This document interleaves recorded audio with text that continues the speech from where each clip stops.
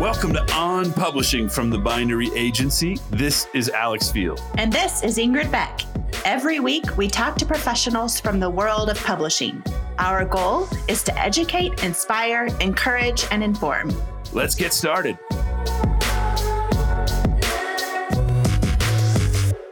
On today's episode of On Publishing, we talk with Katherine Hamilton, a senior editor at HarperOne, a division of HarperCollins. She has been on the team for 10 years and works closely with the imprint's best-selling religion and spirituality and self-help and personal development authors. Some of her authors that she's worked with include Devon Franklin and Gary John Bishop, who wrote the almost million copy bestseller, Unfuck Yourself. So a very diverse list. So we just had a very great conversation with Katie and found out a lot about her process as an editor and also some of the internal processes at HarperOne. This conversation covers a lot of that internal baseball, right? That inside baseball inside of a publishing company, HarperOne in San Francisco within HarperCollins. And I was fascinated by how they cover so many different categories and types of books in what they do, including, like you mentioned, memoir, religion and spirituality, self-help, diet and health, and even celebrity biographies. They do a whole range of different types of books. And Katherine is acquiring and editing a lot of books in a variety of those categories. It's helpful to see a perspective of someone like her in the trenches. She talked a lot about what is it like when they're in the room with their editorial team and they're trying to decide on which books to buy and which authors to take a risk on and do a book deal with. And that, I think, will be interesting for anyone who's seeking a book deal. And she also shared a little bit about her journey as an editor and reflecting on her dream as a young person to be an editor someday. And so that was fun to kind of tease that out and realize that she is doing the work that she always dreamed of doing. And of course, we also talked about books. As we always do, we talk about the books that changed us, and she mentioned a couple that changed her or were important in her life. And I've said this before, I think every editor, in a lot of ways, has their own voice. In the same way that a writer or author developed their own voice over time, that's uniquely theirs. I think editors do that as well. And so she talked about her process and how she dives into a manuscript with one of their authors and what her pet peeves are. And again, these are really, really small, detailed things that I think will be interesting for those who are writing something and want to know, what is it like to work with an editor? Before we get to our interview with Katherine Hamilton, a couple things I want to call to your attention. First of all, go check out our website, thebinderyagency.com.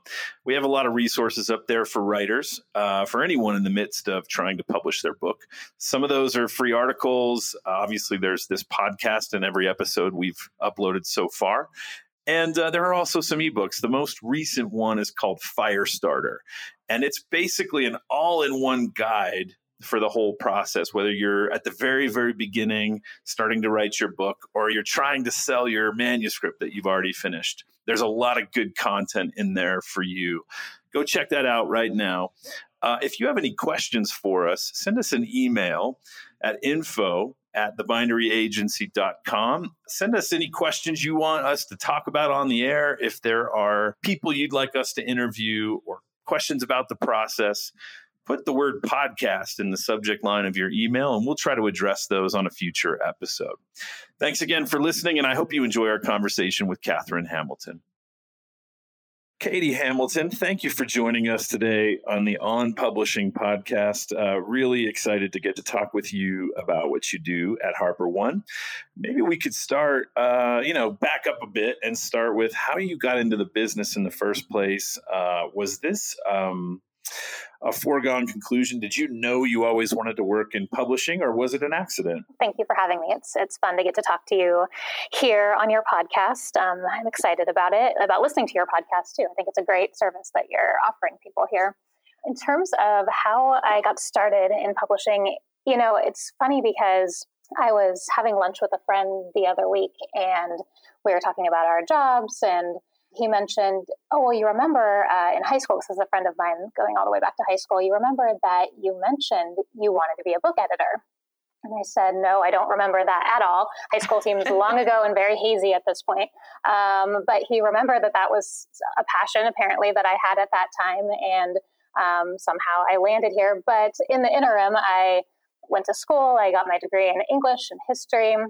For English majors, there's only a few different tracks if you're going to actually use your degree, publishing being one of them. And so as I neared the end of my college career, I started thinking seriously about how much I loved reading books, how much I would love to be involved in creating them, in the nuts and bolts of shaping a manuscript and getting it ready for publication. So I had moved to Chicago right after graduation, hoping that maybe I would there are some publishing houses in the greater Chicago area, find a position there. That did not come to be. I ended up doing an administrative role out there, which I always say I'm very, very thankful for, because when you start in publishing, a lot of the job is very administrative. And so I felt like I got those skills under my belt, moved out to San Francisco a couple years later, and ended up kind of stumbling into seeing that there was a position open here at HarperOne for an editorial assistant. And the other fortuitous thing about it is that position was for an editor who, among other things, edits a number of titles on our religion and spirituality list. And that was a category that I had some knowledge of and interest in. And so it seemed to be a great fit, and have grown from there. Wonderful. How did you get to HarperOne in the first place? What was the first introduction to HarperOne for you? I mean, I knew some of their books just from reading them. Particularly, I remember in my interview, I mentioned to who would become my boss later on that reading C.S. Lewis's The Great Divorce was very formative for me. A Grief Observed as well. Those were two books that I had read just like in the few years prior that I have returned to over and over again. And we publish here at HarperOne all of C.S. Lewis's adult nonfiction titles. And so, one, just being familiar with a little bit of who HarperOne is. I learned a lot more when I started working here, but being shaped by some of the books. And then from a practical standpoint, I actually came across the job listing online, and then had reached out to somebody who had worked here for a while and asked them for more information about HarperOne and what the role was, and came in for an interview, and it was a good fit from there. That's great. So tell us a little bit more about HarperOne and about your imprint's particular focus within the larger HarperCollins organization. Yes. So HarperOne, we are an imprint of HarperCollins. We're actually an imprint of HarperCollins General Books Group. And so most of those imprints are based out in our New York office. We are the one imprint that is based here in San Francisco, which I love because I love living on the West Coast. I'm from Northern California originally. And I also think, as much as I love visiting New York, I get out there a few times a year for work and that sort of thing. As much as it's so much fun to be there, it is just a different environment than we get a little bit more of a laid back publishing experience out here in San Francisco. But in terms of what our imprint actually focuses on, we are, I always like to start with our mission statement because I think it is a good guiding principle for the identity of who we are. And our mission statement as an imprint is that we are publishing books for the world that we want to live in. Ooh. And that's a nice, thank you. Yeah, I do as well. It's a nice broad statement in a way that we can fit a lot of different types of things into that. But it also does have at its core, the other thing that I tend to usually say is books that encourage growth or transformation is also really at the core of what we do. And that can be in a number of different ways. And so the categories that we mostly publish in are, as I mentioned earlier, religion and spirituality has been one key category. Although that's defined very broadly. That can be defined, and we do have books, as I mentioned with the C.S. Lewis, that are to a Christian audience. But we also have books for, I would say, many of the other world's religions as well. And it just can be a very broad definition of religion and spirituality, which I like and appreciate, and gives me a lot of variety in the types of books that I can work on. We also publish books to the health and wellness space, and so transformation of one's actual physical body being part of that as well. And then we also have self-help and personal growth titles, which clearly fits in with that transformative approach. And then we also publish memoir, and I usually say it's memoir with a message. It's sometimes inspirational memoir, but actually sometimes it's a memoir slash manifesto, which I think is always fun to find those projects. But anything that's going to encourage our readers to think, to learn, to grow, and to be better in some way toward whatever it is that they're seeking after in their life. That's good. I wonder, one of the things we like to talk about, both in the work that we do as literary agents, but also just in general with our publishing friends, is how do you go about acquiring books? And that's, it's very different for every publisher. It's very different for every individual editor. I'm curious, Katie, when you're reading proposals, when you're meeting authors or talking with them on the phone, what is it that you're really looking for? What are the kinds of things that pique your interest personally and perhaps, generally at HarperOne? Yeah, it's a great question. That's one of the fun parts of the job, I think, is that it's different for every author and every project and every editor. Every editor has different things that they're looking for. For me, usually most of our proposals come in through agents, like you, Alex. Which isn't to say that we also are out looking for, somebody that might be a good fit for our list that maybe isn't represented by an agent yet, or we just haven't made contact with them yet. And so it does go both ways, but generally most of our stuff comes in through agents, our proposals. And when I pull it up, the great thing also about working with the agents that we have relationships with is they know, the types of projects that I tend to gravitate toward, or the types of people that I might be interested in. And so that's also nice because it's already, I know if I get something in my inbox from Alex that I'm going to be at least interested in what that is. So looking into it, I'm saying, is there something that feels new that this person is saying, that feels fresh, even if it's a tried and true topic? Are they coming at it from a different angle? Are they themselves, because of what their life experiences, coming at it from a different perspective than what has already been done out in the marketplace? I think a big part of our job as acquisitions editors is being aware of what exists in the marketplace and being aware of where there are holes that need to be filled. And I think we're in an exciting moment right now where we are more and more looking for voices that have traditionally not been published to have their chance to be published. And so there are those holes that unfortunately have been there for really negative reasons that we are looking to fill, but we're also looking for, are they the right person to speak to that, whoever it is. And so as I review the proposal, if it seems like they've got a great idea, a great topic, I'm also looking for, do they have a background in what they're talking about? If it's a prescriptive book, do they have credentials in what they are talking about? If it's a memoir or that sort of thing, what is the experience that they bring to this? And then also, who is the audience that they're trying to reach? Have they already created a following of some sort? And many times, the word platform gets thrown around, and we can talk more about platform if we want.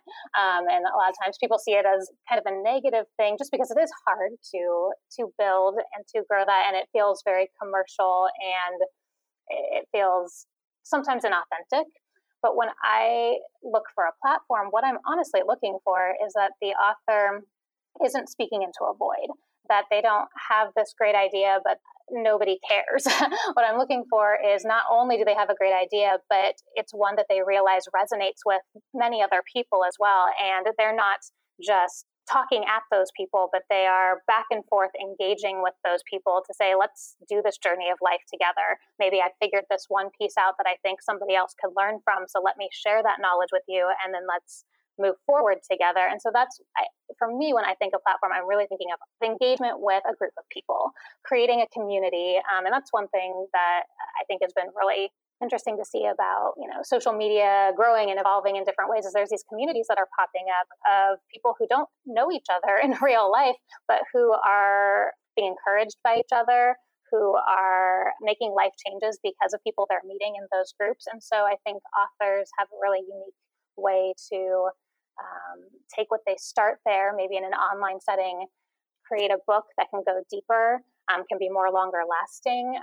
and share that with, to start, those followers. And then, of course, we reach beyond that as well. So I'm looking for a great idea. I'm looking for something that feels fresh and original from somebody who has started to share this or something like it with a community of people. And ideally somebody who has some talent as well. Obviously, it would be wonderful that they have honed their writing talent in some way. And so those are traditionally the main things I'm looking for. So if you're thinking about aspiring writers, can you share with us a little bit about your process and your team's process? Are there regular meetings that you guys have where you talk about proposals, or what does it look like when you're reviewing proposals or ideas, and how does the approval process work? I feel like the first thing to say is when you are sending a project to an editor and then that editor is sharing it with team members, you are sharing it with a bunch of readers who love books. So sometimes I think people think it's going into this, especially with a large publisher like HarperCollins, going into this corporate factory where we're just churning through. And really, we are passionate people who love what we do and ultimately love the power of the written word. And so when I receive a proposal in, if it connects with me, if it sparks something with me, and I think it's something really special, I'm immediately sharing it with members of my team and saying, I think you need to take a look at this. What do you think? Do you also see something here? That also helps me to get a different perspective of maybe questions I didn't think of, or information that I still need to track down, or that I need to find out by having a conversation with the author, that I wouldn't have necessarily thought of, but other people on my team will come at it from different angles, which I really appreciate. So usually the first step is me reading with a small group of people. And then we do have weekly editorial meetings where we get together with our entire editorial team that's based out here in San Francisco. And then also our publisher, who's based in our New York office. Our president and publisher is there. And then there's a few editors in the New York office.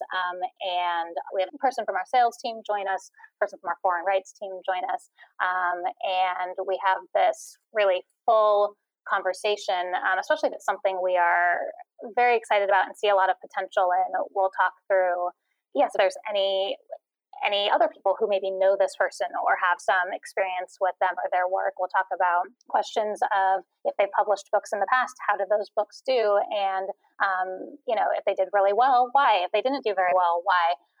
Analyzing, again, like I said before, what is the need in the marketplace that we see this book filling? Those conversations, again, are just really helpful because we're trying to get as much information as we can around the author and the project. For one, how much do we really like the material on the page, but then two, how do we think we can sell it?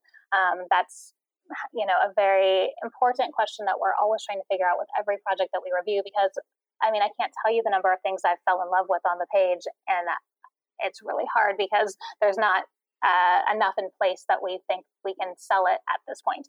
And many times I'll tell an author, if I turn down a project like that, I'll tell an author, tell the agent, I love this, I think they're very talented. I'm going to be following them now. I'm so glad that I'm introduced to them. Let's talk again in 2 years or 3 years, or maybe it's not even that long, but when something more has built up, because I see it moving in that direction, I'd love to, keep in contact. And I've had things come together in that way too. I had a project recently that it was almost that exact thing where I had passed on the author's first book. They went out and published that first book. It was successful. And then came back to me and with a second book idea. And based on a few different things, I thought that the idea for the second book was even stronger than the first book. And also, given that the author showed that she could publish successfully with the first book that she did, we decided this was a good time to work together, and we bought the second book. So it's another thing I think is important maybe for authors to know sometimes is getting those rejections is really hard, I know, and we try to be sensitive about it, and we try to also give as much information as possible so our reasons why, because I think that that's helpful information that you can take and use to grow whatever it is, the piece that we're saying maybe needs some work still, or sometimes it's just, not a good fit for me, but another editor is going to know how to sell that book, and they will, be the right fit for it. So it's so helpful, Katie, to hear your process and how you're reviewing this yourself. And as a team, I think a lot of writers that we talk to, especially those at the very beginning of the process, or who you've never gone through this before, have that sense, like you described earlier, it is the industry's this wall, and how do we get inside, and what do we have to do to get a book deal? And I think it's important to remember there are real people on the other side. And ultimately, it is about finding someone who falls in love with your writing or the book you want to write, or sees a viable path to market. And that's important. It's not a spaceless sort of industry. I wanted to ask you though, I mean, you acquire a lot of books, but you also edit them yourself, or at least that first substantive or developmental edit. And I've found when I was an editor, this is true to varying degrees, but every editor sort of has their own voice in the same way that a writer does. They focus on particular things, or they have, pet peeves or whatever. What is your process like specifically? And how do you kind of go through that with an author? Because that's also a very vulnerable process, right? Oh, sure. It is so vulnerable. And whether you're a first author, I feel like it's maybe slightly more vulnerable when you're a first author because it's the first time you've done it. There's a lot of unknowns. You're trusting that this relationship that you've built with your editor is going to be a safe space for you to work out this book together. But even seasoned authors, it's always, I think, a scary thing to turn in that first draft. Although I'll say that is my maybe one pet peeve. Maybe there's others, but one pet peeve that I thought of when you said that is, many times authors, and like I said, first-time authors, seasoned authors, all have this issue. I've noticed this time and again, they want to get that first draft really perfect, polished, buttoned up before they send it to me. And sometimes it can cause the process to drag on in the timeline because they're just about there. They're 90%, 95% there. And they're reaching out to me and they're saying, I'm almost there, but I just need to, I just need to tighten up some lines, or I can tell my prose in this chapter is a little awkward. I need to work on it. And I say, please just send it to me, because in that first round of edits, we're going to tear it up anyway. Usually it's going to get ripped apart in the best way possible. And we're going to get in there and really move things around and question, there may be whole sections that get cut for any given reason. And if you've just spent 2 weeks perfecting a paragraph that we end up just cutting, that's 2 weeks of wasted time on your end, and then on the end of us trying to schedule this book, obviously. So I like to say, hey, this is again a safe space that I'm not going to go in there and just tear things out, and you're going to wonder, why did I do what I did? We're going to do this in conversation. We always do everything in track changes, and so if I do something and you don't like it, you can stead it. But let's just work on this together. And so I think that's a big way that I like to work with my authors is let's just be in communication. Some authors like to send progress chapters as they're working. So they might have a chapter or two, especially as they're starting writing, that it helps for us to look at together and make sure that they're writing in the right direction, that it's fleshing out in the way that we anticipated when we initially talked through the book and the book direction. Many times I'll have an author send me an outline too when they first just get going, because I want to make sure that we're both on the same page about what the book is going to be and where it's going to be going. And this is nonfiction again, so it's different than if you're editing a novel. But for nonfiction, just being on the same page about that direction is really helpful. I'll review progress chapters from time to time and just in a very, very top level way say, yes, this looks right. I might get in there and edit just a little bit to say I'd go more in this direction or do this instead. But for the most part, it's just directional.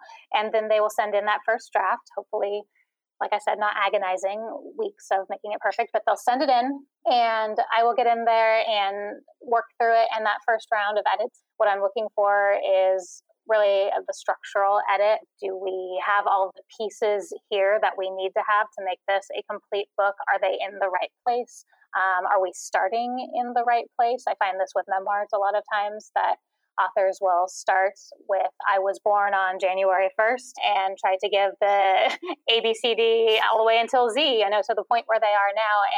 And so we might need to focus it in. And I've done this with a couple memoirs recently where I've said, you're starting here, but really your story for the purpose of this memoir should start at this place. And so we'll need to talk through, okay, well, if it starts there, then how do we shape it from there? Depending on the book, if it's an argument-driven book, do we have your basically your thesis of the argument stated clearly in an introductory or first chapter, and then how is each chapter unpacking that argument from there? And are you making your point clearly? I feel like I say that over and over to my authors. Is it clear? Is it clear to the reader? That is my job as an editor, to be the reader's advocate. And so I'm trying to think through it not as I don't have the depth of experience that the author does. I trust the author to have done the research or to have the lived experience to really flesh out the details of the book. But for me, I'm coming at it with fresh eyes saying, does this make sense? Is it effective? Is there another example you could be using here? Should you be using more examples? All of those things are in that first edit. And then usually from there, the author and I will talk through it.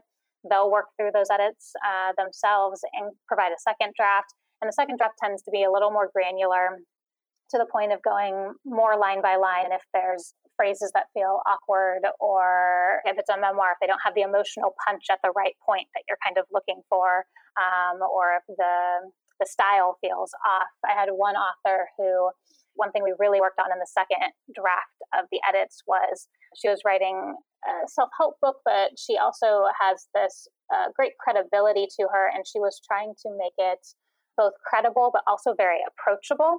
She wanted it to be, in the approachability, wanted it to be fun and modern and kind of cool sounding. But in leaning too much into that cool, we are calling it the girlfriend voice, we sort of lost some of her credibility as the expert that she is in this category, and how she's taken many women that she's coached through this program that she has. So that's a lot of what we were working on in that second draft, is getting that voice right. So that second draft, smoothing out voice, smoothing out phrasing, prose. And then from there, as you mentioned, Alex, like sometimes there's another draft to kind of clean up some final things. Usually it's editorial-wise off my desk and onto the copy editor after that. That's a lot that you're paying attention to, and that you're trying to help the author improve throughout the editing process. How did you learn those skills? Was there a process already at Harper, or did you kind of come into the job knowing how to do that?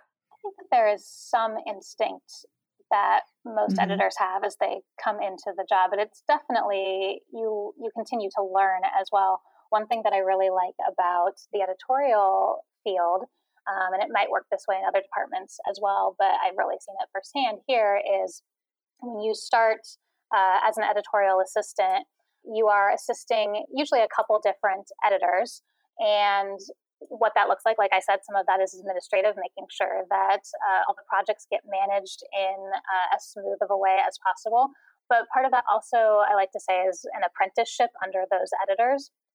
So you are, from the acquisition side, you are reading proposals behind them, and you are giving feedback on proposals. You are sometimes part of author calls when you are the editors trying to determine whether they want to acquire that book. And you're kind of coming behind and watching them as they're doing the negotiation side of acquiring a project. On the developmental editing side, you are oftentimes editing alongside your editor. And so they might give you a chapter or a portion of the manuscript to edit, and then discussing with you, if they would have done anything differently, if you missed anything, if you should look out for this the next time you do that. And so really you get to, over the course of, 2-3 years, do a lot of this work in a low pressure situation, because the editor obviously is still coming in and doing his or her work as well. But you get to learn how that looks. So I did a lot of that kind of coming up. And then when it came to getting my own projects, I felt like I had a groundwork to work from as I then was taking charge of, as you said before, figuring out what my own voice and things that I'm looking for as an editor was. It's fantastic. Yeah, it is. I mean, you've had some wonderful acquisitions already, and some really successful ones. I wonder if you could tell us one of those stories about a project that you acquired that you're super proud of, or reached a lot of people. I know your books with Gary John Bishop in particular has gone pretty far and wide in this environment that we're in right now. Tell us a story about one acquisition and how it went, and what you're excited about as you see this book go out into the world. Sure. Gary is such a fun story to tell because it's a little bit unique, but I'll share that one. And also I'll say we just learned yesterday that we've hit 1 million copies of the audiobook that have been sold. And so that is just an incredible thank you. Congrats. It is a team effort here, and a great job on Gary's part too, to put a really wonderful book out there. But that's yeah. And hang on 1 second. Did you say 1 million copies of just the audiobook? Isn't that crazy? My gosh. Yeah, I know. That's incredible. He's coming in close to 2 million copies if it's all editions of the book, but the audio has been a very successful format. And actually, we're seeing audio in this category, in the self-help personal growth category, people are really coming to it in the audio format. And so I don't know if partially, part of that we think is with the explosion of podcasts, and there's a lot in that category that I think work well, and that people are used to listening to that information in an audio format now, that the category for audiobooks is just really exploding. For acquiring that book for Gary John Bishop, again, an unusual one where I had actually been in an auction for a completely different book. And as one of the things that we do as we are reviewing proposals is we're looking at, I think I said this earlier, what are the other things that are on the marketplace that are similar to it, that might be competitive books for it. And so as I was doing research for that other project, I stumbled across Gary John Bishop's self-published book, Unfuck Yourself. And I saw the book and I was intrigued by it, and I ordered a copy and read it. And it's short. It's 40,000 words. All of his books are about that, 40,000 words. But it was this just really pithy dose of wisdom, just kind of shot between the eyes. It's like what I like to say for Gary. The amazing thing about it, even though it has this glaring curse word on the front, is it's not super sensational on the inside. He definitely is tough love in your face. He's going to tell it to you straight, but it's not like it's full of cursing throughout the book. There's a lot of depth to it. And I think that's part of why it has worked as well as it has, is that there's really helpful information that help people take charge of something that maybe they didn't think they could take charge of before, and to kind of untangle some of their patterns that they have fallen into. So I read the book. I liked it. I saw that it was selling pretty well for being only available on Amazon and self-published. He had created somewhat of a following on Facebook, but there wasn't much promotion that he was able to get for the book by himself. And so I reached out to him, and this is where I was saying before, even though most of our proposals do come from agents, from time to time we find somebody that we're interested in and reach out to. And so he was one of those cases, and we had a conversation and ended up acquiring the book itself, because we realized that with stronger distribution, meaning distribution to more retailers than just Amazon, even though Amazon is obviously a huge seller of all of our books, but getting it into bookstores across the country, and then also being able to have it available in an audiobook format for the first time, we thought this book might be successful in audio if we could get it into audio. So thankfully we were right there.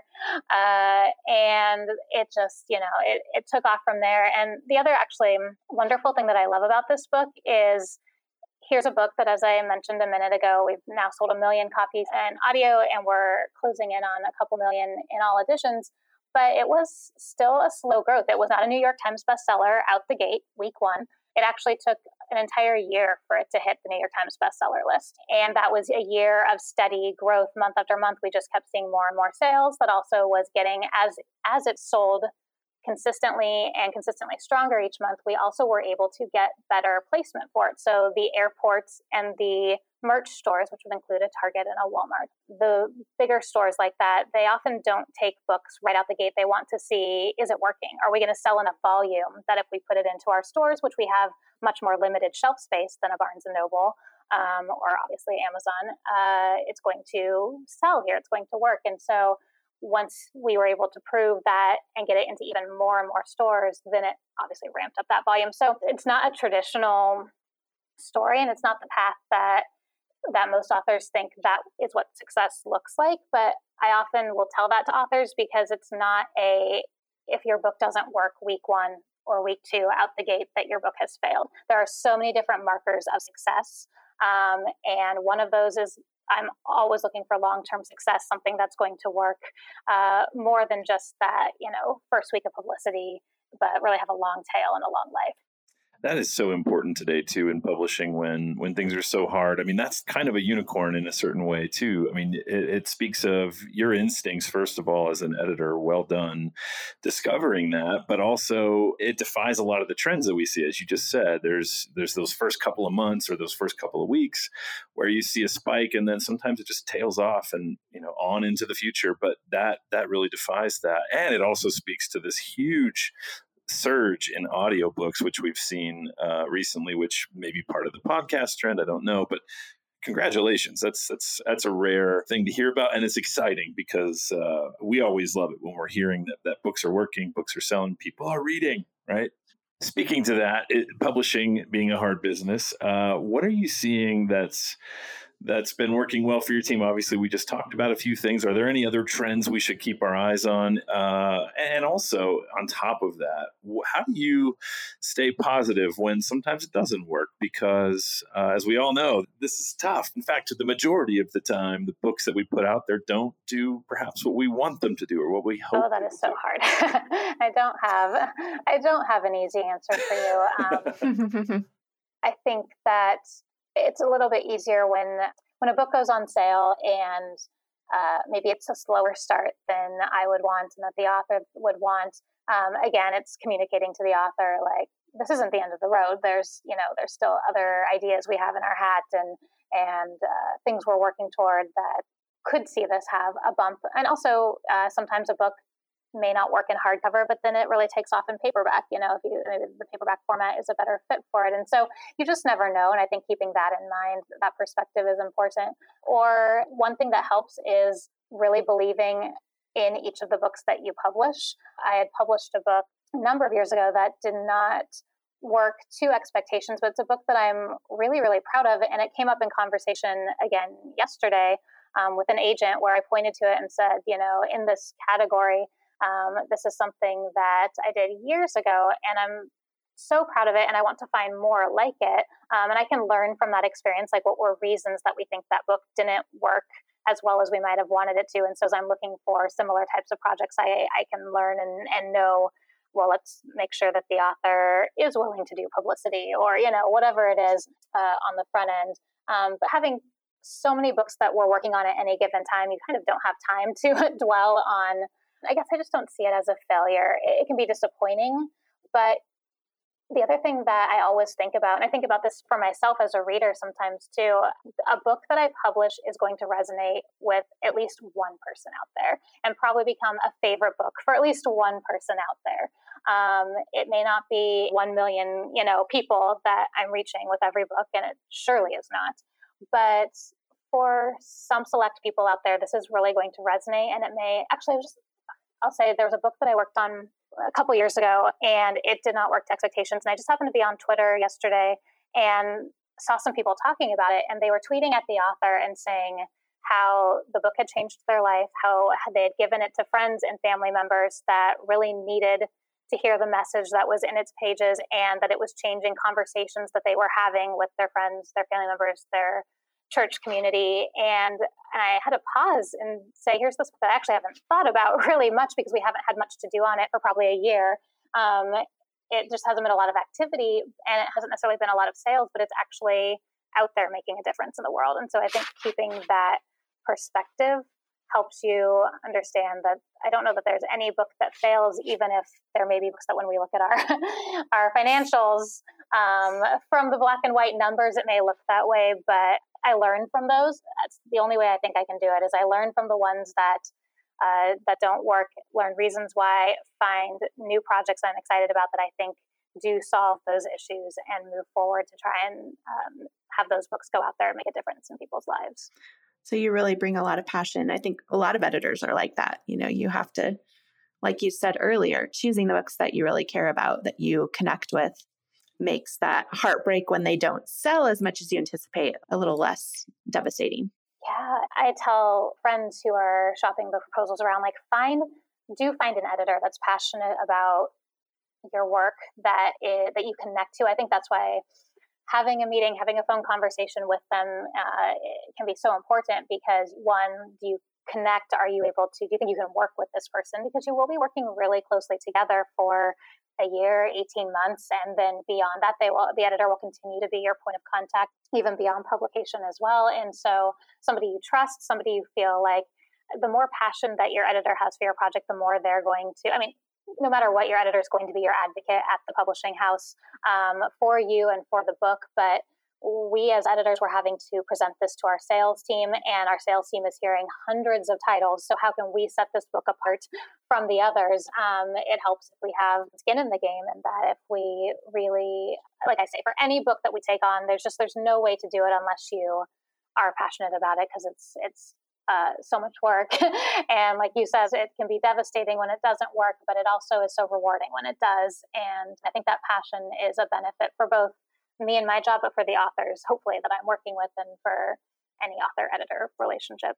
What advice would you have for a first-time writer? Maybe about the manuscript, but also, what steps should they take when they're they really want to publish a book? What advice would you have for them? It starts with honing your craft. Just be writing, even if it's just for yourself at first, or if you write articles for publications, or are writing a blog, or are even writing Instagram captions, whatever it is, however you can hone that skill to develop into a strong writer, I think is step one. And I know, again, a lot of times people think, well, I've got the talents, but now I need the platform, and that is a secondary piece. But I think it starts with the writing and the talent. And then also being aware of what sets you apart. For Gary John Bishop, a lot of what set him apart, especially in the self-help space, where there tends to not be a ton of new ideas necessarily, but it's how you are presenting the material. For Gary, he had a unique voice and a unique style, and that helps set him apart from what everybody else was doing in the marketplace. And so think about your writing in terms of what sets you apart. Is there a certain style that you have? Is there a certain experience that you have that very few people have that you can speak to? And lean into that. I'm always looking for that in authors. What makes you stand apart from another proposal that I'm seeing on a similar topic? And then there is that, I would say it is important for us, for a big publisher, that we have something to work from as we're selling this book. From time to time, yes, that we might fall in love with something and we say we think we can overcome there being a smaller platform here, but it makes my job so much easier. And it makes actually our job as a publisher is really to amplify what you've done. And that's why the image of a platform is kind of helpful, because we can then stand upon what you have built and shout it so much further using our resources, our expertise, to get the message out in a way that if we're starting at step zero, it's just going to be more of a build to get to that point. So work on figuring out how you, as I said earlier, connecting with people who need this information, whether that's social media, whether that's speaking. If you're a really talented speaker, getting out and doing speaking events at various places is really, really good. It really is just connecting with audiences to share the knowledge and information that you specifically have, and in the style that works for you. One last thing I guess I would say is I will tell people they don't always need an agent. I do think it is helpful. Sorry, I'm saying there's two agents, I realize. So that's okay. But I do think in many cases, if not most cases, it is really helpful to eventually get connected with an agent and have them help you shape your material. A lot of what we are doing as publishers, but that I think starts at the proposal process with the agent, is just because you have a good idea doesn't mean that it's presented in a way that's effective. And so an agent can help you do that. And then once you're working with a publisher, that's a big part of our job as well, is taking your talent and your fantastic idea and shaping it, not just in the manuscript, but then also in how we're positioning it with a title and a subtitle and a cover image, and then how we are creating what the book is outward facing to retailers and to readers. So starting all the way at the very beginning with an agent to help you shape that message to the publisher is really going to be a more effective way of eventually trying to sell that project to a publisher. So I do think that there's a lot of services and value that an agent brings, but in that one way, I think that's really useful. It's so helpful. Yeah, it's really good. I keep reflecting back on what you said a moment ago, Katie. You talked about, if I focus on just the one person, the reader on the other side, who is going to love this book and take it, and that will make this book a success. I think that's really good advice. And I wonder, what was one of those books for you? And we've asked a lot of people on this podcast, what's one book that changed everything in your life, whether that's your career, your personal life, something else. So what was one of those books for you where you sat down, and whether it was a big book or a book that didn't work, quote unquote, in somebody's eyes at a publishing company, what was one that really made an impact on your life? Another hard question. No, but I will say one fun thing about my job is I had read some nonfiction before I got here, but I've always been a lover of fiction. And so I get to do both in terms of working on nonfiction. And obviously, I read nonfiction for fun as well, but then also having a really robust love of fiction and novels. And for me, I always say the book that I returned to over and over as a young person was Lois Lowry's The Giver, which actually has impacted probably a lot of what I do in a lot of ways moving forward, which is funny because you've got this dystopian novel about a utopian society, but everything that's missed when we don't know where we came from and we don't understand who we are collectively as a society, and we are missing some crucial elements of relationship with others. And so even though we've gained a lack of pain, a lack of hurt and trauma, in this utopian society, what we're losing out on the experience of life and love and relationship is massive. And I think that as I've moved forward in my reading life, and maybe even some of the books that I work on, I guess I'm always looking for what is the lived experience of a person. How do we learn from all of the difficult experiences that make up a life, whether it's our own or the pain of others that we are learning from and becoming more empathetic and more understanding, that we are growing spiritually, that we are growing in relationship with others. And so now I feel like I'm making a lot out of a story that I really just fell in love with as a kid. And like I said, read over and over, but I think I come back to those themes of who we are as humans, how we can be better as humans in not just our own pursuits, but in taking care of the people that we are surrounded with in our families and in our communities. And how do we continue to grow in those ways? So I'm making way too much out of what is a really great story. And if somebody out there hasn't read The Giver, please go read it. You should have by now because it's everywhere. But go read it, or get your kids to read it and have those conversations with them, because it really is lovely. Yeah, that's so good. That's the power of a good book, right? It makes you think of all kinds of other stuff in your life. Yeah, that's a good one too. And I think there was a movie recently as well of The Giver, but the novel is amazing. Katie, thank you so much for sharing a little bit of your experience, your journey, your story with us this morning. For me, it's always fascinating to hear how someone got to where they are, the different processes that they use to do the great work that they do. And I really do appreciate you sharing a little bit of time with us. We'll look forward to talking again soon. Thank you so much for joining us on the podcast. Well, thank you guys. It was so fun to get to talk books. Any excuse to talk books with people, right? That's what people love. So That's right. Thank you for having me on and letting me geek out about my job. You are more than welcome. We're very appreciative. Thanks for listening to today's episode of On Publishing.